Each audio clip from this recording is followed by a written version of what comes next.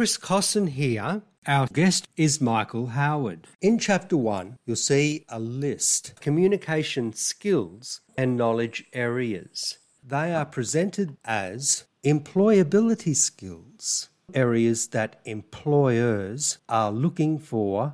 This is the kind of thing they write into selection criteria. Also intersect with most universities' graduate attributes, what they expect graduates to have achieved to complete their programs, and therefore the way that courses and curriculum are designed to develop certain skills. It shows, I guess, the broad applicability of these. The first one on the list here, for example, articulate communication in written and spoken forms. I think to most people it's a fairly obvious communication skill. The second one there, interpersonal or people skills, as they're often called, being able to get along with others, cooperate. So the first two on the list seem like obvious communication skills.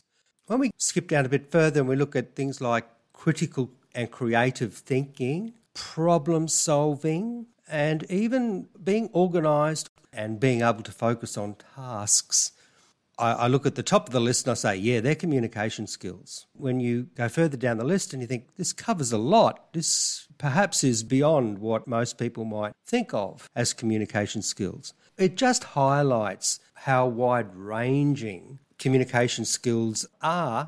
And I guess that's why they cross and overlap with graduate attributes and the employability skills. Graduate attributes today are a big deal. Certainly, in terms of being employable when you graduate, these are the types of things that you would need to be able to claim, I think, to both progress as a student into higher degree studies or to work in your graduate roles as well. Are very important. And it's interesting that, if you were to speak to the program director of an arts program, they would say arts programs are all about developing these things. We have the critical thinkers and the public speakers. And then you would see the School of Business too. They would say, if you do an MBA, you'll come out with these types of things. Very much, I think, the universities and the various programs like to lay claim to these special qualities. I think that's why they're increasingly being seen as important skills and fundamental skills rather than kind of termed as soft skills as well. Graduate attributes lay claim to these employability type attributes.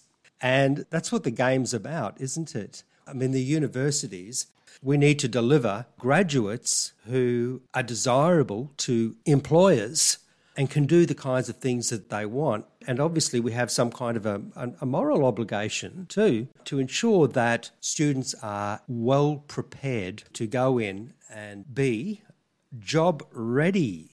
People often think, that university is not just about getting a job.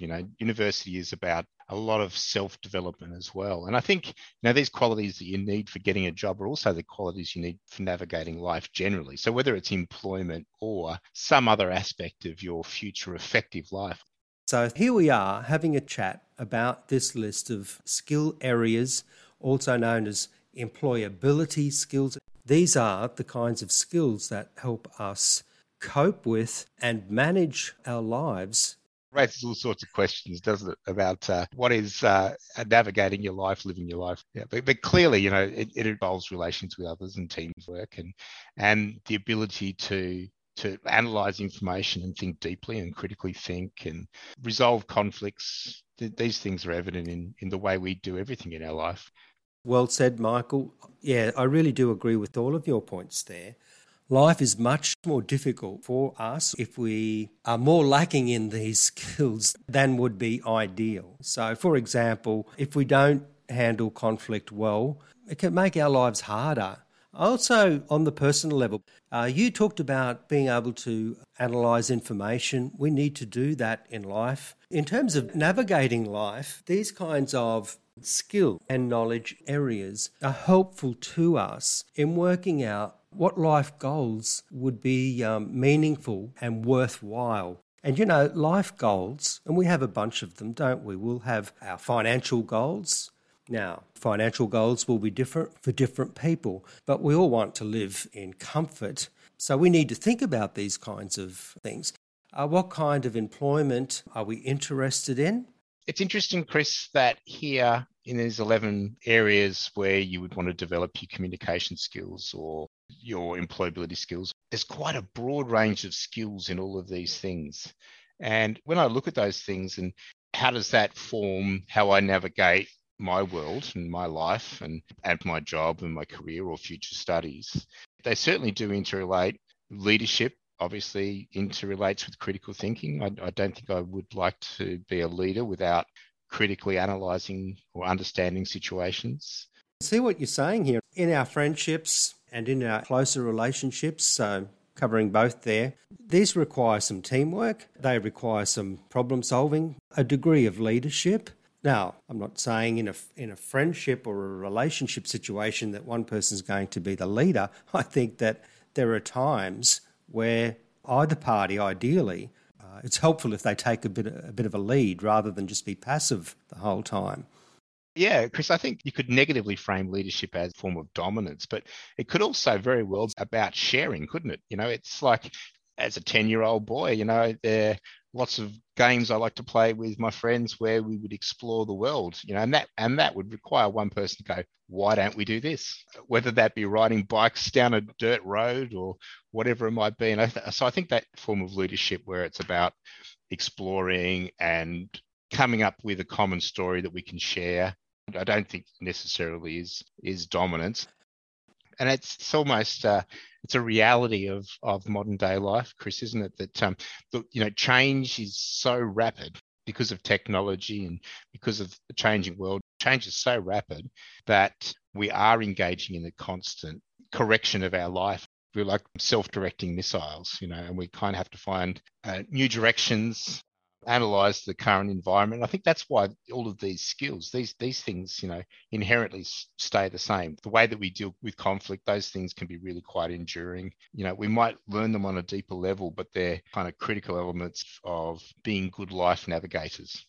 The durability. I think you're spot on, and most people would come to quickly agree with you that in this fast-moving world that we live in, it's more exciting and there's more opportunity than ever before. But adaptability, so important. We often talk about this set of skill and knowledge areas as being what we need to be able to navigate, let's use that word again, our way through any new significant or large undertaking. So we're talking about starting university study. And these are the skills that are so important to be able to negotiate that well. Now, the alternative is to struggle, and there's not much fun in that. And education, it's meant to be empowering, and it's meant to be transformative. As we move on with our chapters and we move on with our podcasts, our listeners and readers will see, as you and I and others talk specifically about how we can take a lot of the worry and a lot of the pain out of our learning journey with some understanding of these skills and how they can make the journey much less stressful and much more rewarding and enjoyable. And if we look at this list from Chapter 1, learning some techniques and principles about being organised and task-focused can take a lot of the pain away. And we've had some good discussion about that. And the thing is, when people enter an undertaking, an exciting undertaking like a university degree, it can be not as pleasant and rewarding an experience as it ideally should be. And that can be changed. And that is a big part of the purpose of communicating for success.